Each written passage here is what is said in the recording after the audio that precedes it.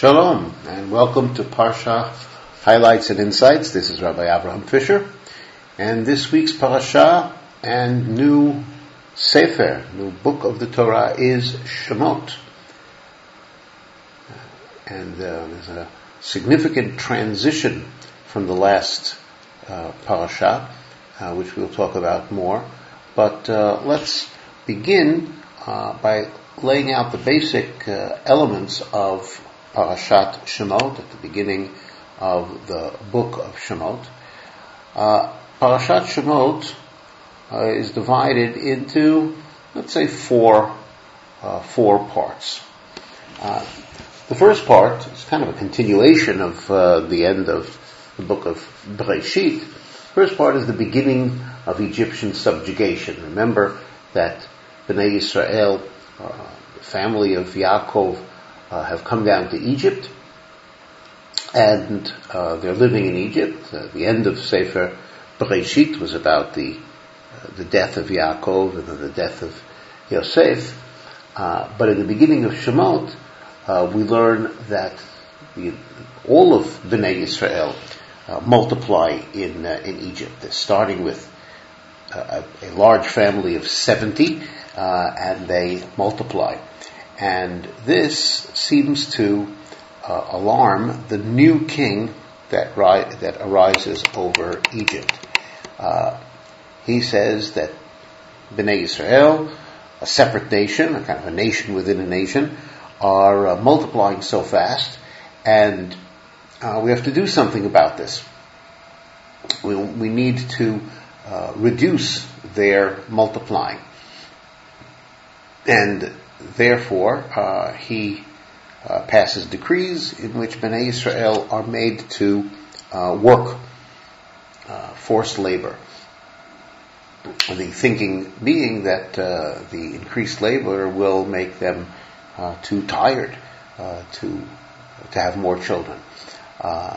Nevertheless, Bnei Yisrael continue to multiply despite all of this, and so Paro tries another tack. The idea being to actually kill the males of Bnei Yisrael. At first, he approaches two midwives and says that they should observe whether the Hebrew baby is male or female, and if male, they should kill him, and if female, to keep her alive. But the midwives disobey. God rewards them for this. So then Paro makes an even more extreme decree that all males are to be thrown into the Nile, all male babies, and that seems to be not only Hebrew babies but all male babies. So this shows us how the conditions of Bnei Yisrael are getting worse, and this is obviously the beginning of the subjugation of Israel. The beginning also, if you would like to look at it this way, of the fulfillment of the decree that Hashem made to Abraham at what's called the Brit Bein HaBetarim, the covenant between the pieces, that Abraham's descendants will first be strangers. Well, they were strangers in the time of Yosef and Yaakov, and then enslaved, and from slavery proceeds to oppression, and that's where we're moving. In the midst of this, the second part of the parasha teaches us about the birth and the early life of Moshe. First, the circumstances of Moshe's birth. The Torah doesn't say anything special about his family, other than his father and mother were from the tribe of Levi. And after he's born, 3 months later, his mother can't hide him any longer, so clearly this is during the time of the decrees against Hebrew babies, against male babies. So she hides him, but after 3 months, she places him in a basket that she has prepared to be watertight, and she places him in the reeds and essentially leaves him for Hashem to take care of him. And in fact, Hashem does take care of him. The daughter of Paro who is bathing, discovers him, and she has compassion on him, and so she takes care of him. And when she needs someone to nurse him, presumably she can't do that, or presumably the baby, who will someday be Moshe, will speak directly to God, does not want to nurse from anyone else but a Hebrew woman. And in fact, Moshe's sister, who's been watching all of this, asks and brings Moshe's actual mother. So his actual mother nurses him, and one would say has a longer relationship with him in those formative years. But eventually, when the time comes for him to be weaned, the daughter of Paro names him, raises him, adopts him essentially, and Moshe grows up in the palace.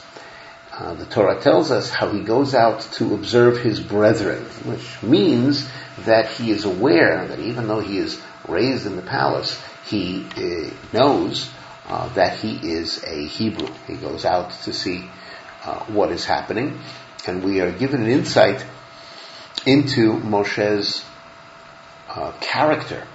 First, he sees an Egyptian beating a Hebrew slave, and Moshe intervenes and actually kills the Egyptian, thus saving his brother, his fellow Hebrew. And again, Moshe could have taken the side of the Egyptian. After all, he was raised in the palace of the Pharaoh. Nevertheless, he certainly at that moment identifies more with the Hebrew, the downtrodden. In another event, he gets involved between two Hebrews who are fighting with each other, and he tries to break this up, and their response to him makes it clear that it is known that he has killed the Egyptian and hidden his body. And so Moshe realizes that he must leave. So he flees. He flees Egypt, and he goes to the land of Midian, where he intervenes once again, this time saving Midianite shepherdesses from the taunts of the local male shepherds, showing that Moshe's character is one that he cannot tolerate any oppression or intolerance, and it doesn't matter whether it's one of his own or even someone else. He gets involved. And so he comes to live with the father of these shepherdesses. His name is Yitro, and Moshe marries Yitro's daughter, Tzipora. And we are told also that over the years they have the first of their children, whose name is Gershom, in which Moshe names him after the fact that he is a stranger in a foreign land.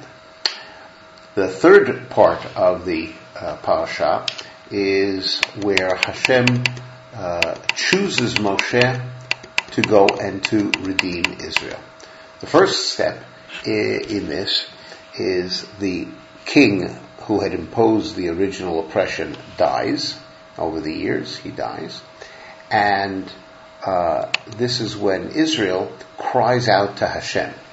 And this seems to be a turning point. When they cry out to Hashem for help, that is when Hashem begins the process of redemption.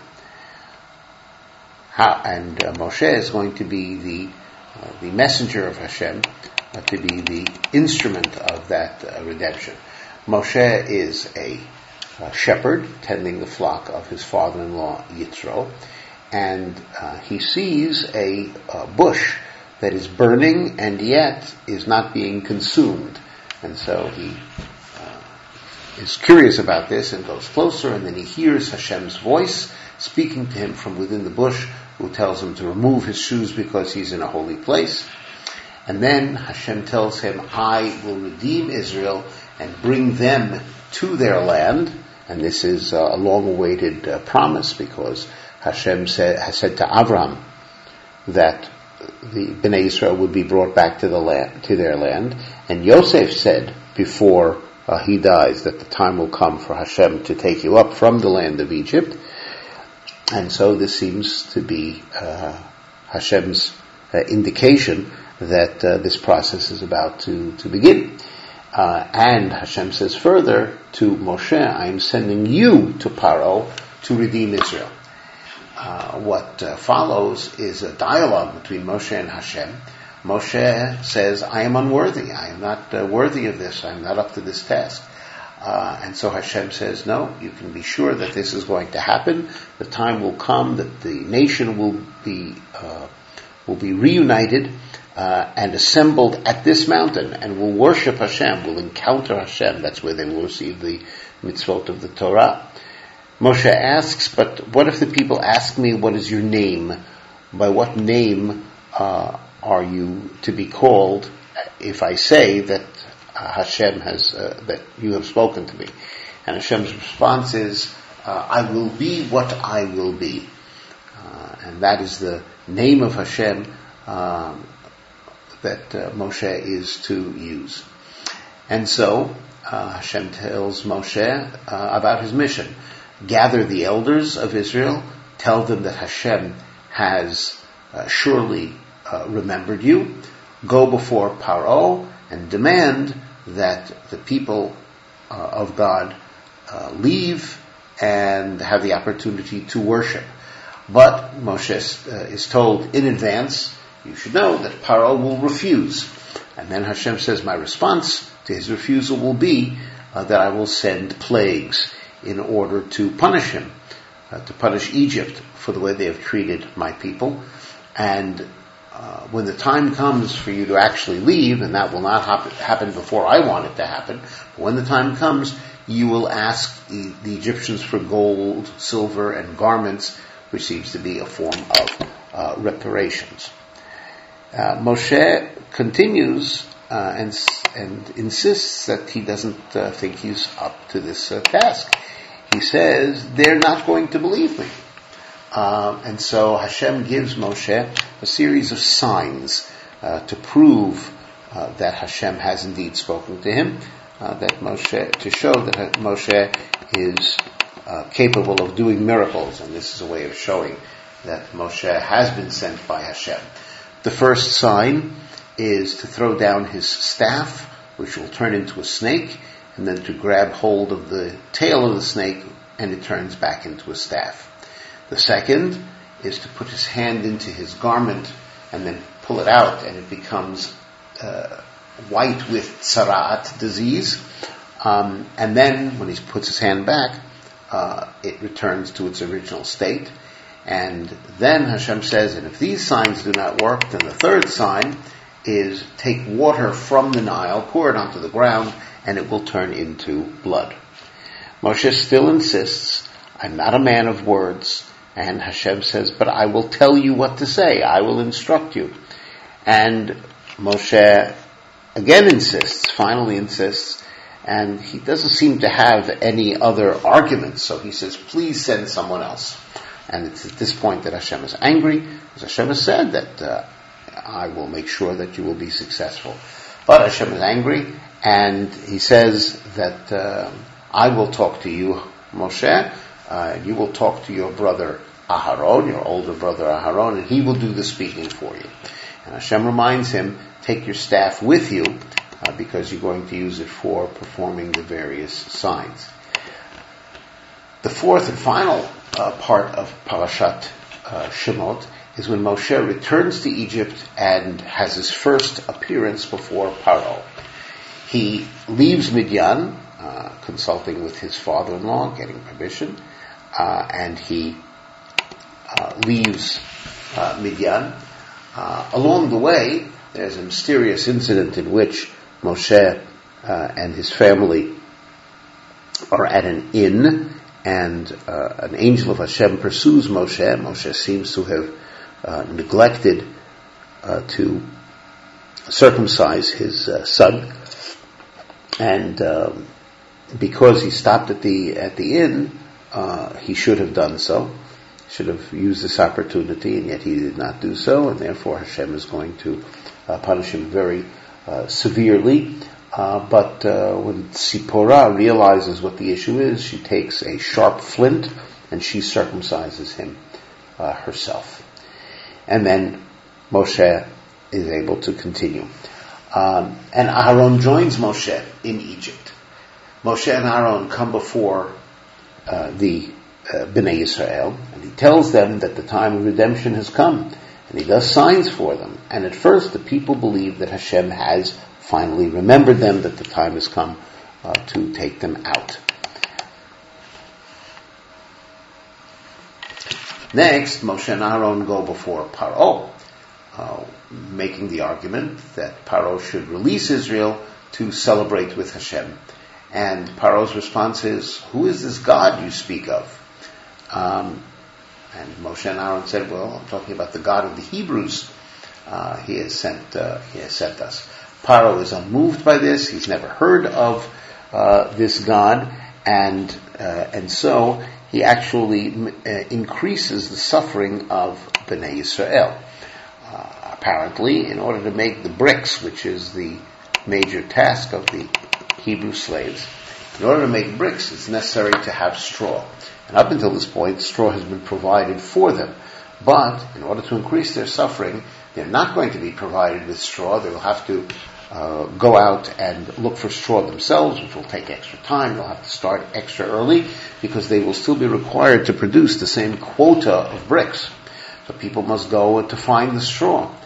And when they fail to keep up, the slaves fail to keep up, so the Israelite officers who are in charge of the Hebrew slaves are the ones who are beaten, who are punished by the taskmasters over them, who are Egyptian. You see here, there's a hierarchy in this slavery. On the bottom of the pyramid are the slaves. Above them are the Hebrew officers who are responsible to see that the slaves produce what they're supposed to produce, and above them are Egyptian taskmasters. And when the Hebrew slaves don't produce what they are supposed to, the Egyptian taskmasters blame the Hebrew officers. And so the officers complain before Paro, and Paro says, "This is all because you are lazy." And then the officers complain before Moshe and Aaron, and Moshe and Aaron, or Moshe, carries this complaint to Hashem, and he says, things haven't gotten any better. As a matter of fact, things have gotten worse. And Hashem's response is essentially, now just wait and see. Now you will see what I will do to Paro, because the time will come that he will not only let them go, but he will force them out with a strong hand. He will encourage them to leave. And in that way Paro will eject him, the people of Israel, from the land. But before they could go to that level of redemption, they had to first sink even lower, to be even more oppressed. Let's go back to the beginning of the parasha, the beginning of the Sefer, and talk a little bit about how the Sefer begins. The Sefer begins by saying, these are the names of the children of Israel who came to Egypt with Yaakov, each one coming to this household. Now this is a reiteration of what we had towards the end of the book of Bereshit. The Ramban has an introduction to the entire book of Shemot, as well as the parasha of Shemot, but now he's talking about the whole book. And he has to deal with a few questions. The first question is, why did Bereshit end where it did? Why is that the cutoff point before starting a new book? So he says that essentially Bereshit is about formation, the book of creation. It's, of course, obviously the book of creation of the universe, but it's also the book of the creation, the formation of the beginnings of the Jewish people. That is through the Avot, through Avraham, Yitzchak, and Yaakov. So it's a book of creation in that respect as well. And when finally, at the end of the book of Bereshit, when all of Bnei Yisrael are together in Egypt, and the place where they happen to be together is in Egypt, but they're all together, and the beginnings of the Jewish people have been placed into motion. So that is appropriate to end this book. And the reason why the Avot, why their stories are so important, says the Ramban, is that what happens in the lives of the Avot and Imahot, the patriarchs and matriarchs, and that which is, especially I would add, what is recorded in the Torah, those events, so are important hints for what is going to happen in the future to their descendants, to the Jewish people. Now, when that is over, says the Ramban, when this book of formation is over, it's time to start another book. And the subject of that book is to show how that which had been alluded to in the previous book actually begin to come true. All of those important events in the lives of the Avot begin to come true for their descendants. In particular, the book of Shemot, says the Ramban, is distinguished very obviously with the story of the first exile, the exile to Egypt, as well as the redemption from the land of Egypt, all of which has been decreed beforehand. Remember, Hashem said to Avraham, I mentioned this earlier, at the Brit Bein HaBetarim, the covenant between the pieces, that the children of Avraham, or the descendants of Avraham, will be strangers in a land that's not theirs, and enslaved and oppressed. So this has already been decreed, and therefore it is definitely going to happen. So the book of Shemot talks about this. And first, on this issue, the Ramban says that is the reason why the names of the children of Yaakov are repeated, even though they were said earlier towards the end of the book of Bereshit. And that's because it's with this point of the story that the fulfillment of this decree goes into effect. It's the beginning of the exile. Now, all of this is understandable about the first part of the book of Shemot, but the book of Shemot does not end with the Exodus. There's more in it, and that's the next issue that the Ramban deals with. What do all of the themes of the book of Shemot have in common with this initial idea of the fulfilling of the divine decree? The Ramban's essential answer is that the book of Shemot is not completed until all of the goals of the Exodus from Egypt are put into motion. Maybe not fulfilled entirely, but they are put into motion. What does that mean? So the purpose of the Exodus was not merely to take the slaves out of Egypt, but the higher goal was to restore them to their original spiritual status. They had sunk very, very low as slaves, obviously because they were enslaved, they were working, but also because they went to a very low moral and spiritual plane. And the book of Shemot has to end only when that original state of that was at the time of the Avot is retrieved. And so, when they left Egypt, that's not the end of the book of Shemot, because they were still in exile. They were in a land that wasn't theirs. They were in the desert. They come to Har Sinai, and they build a tabernacle, and all of this goes towards the purpose of beginning to fulfill all of this. But the book of Shemot isn't quite finished yet. But then, when they have received the mitzvot of the Torah, or the beginning of the mitzvot of the Torah, and they have begun to build the tabernacle, the Mishkan. When they actually finish the building of the tabernacle, the divine presence, the Shekhinah, comes to dwell, and then the divine presence dwells in their midst, and that's the purpose of the Exodus, to have the divine presence dwelling in the midst of Bnei Yisrael once again, as it had in the time of the Avot. The Ramban talks about the Avot being the actual chariot of God, if you will, the vehicle through which God is known about in the world. That's what the Avot did during their lifetime, and it's only when Bnei Israel are out of Egypt, they're no longer slaves, they've received the Torah, they build the Mishkan, and they bring the divine presence back into their midst, that they have once again achieved that level of divine interaction, or interaction with the divine, that the whole Yetziat Mitzrayim, the whole Exodus was about, and that can bring the book of Shemot to a close. And so, as an introduction to the book of Shemot, the Ramban doesn't only talk about why is Shemot separate from Brayshit at this point, but why Shemot ends when it does and not earlier.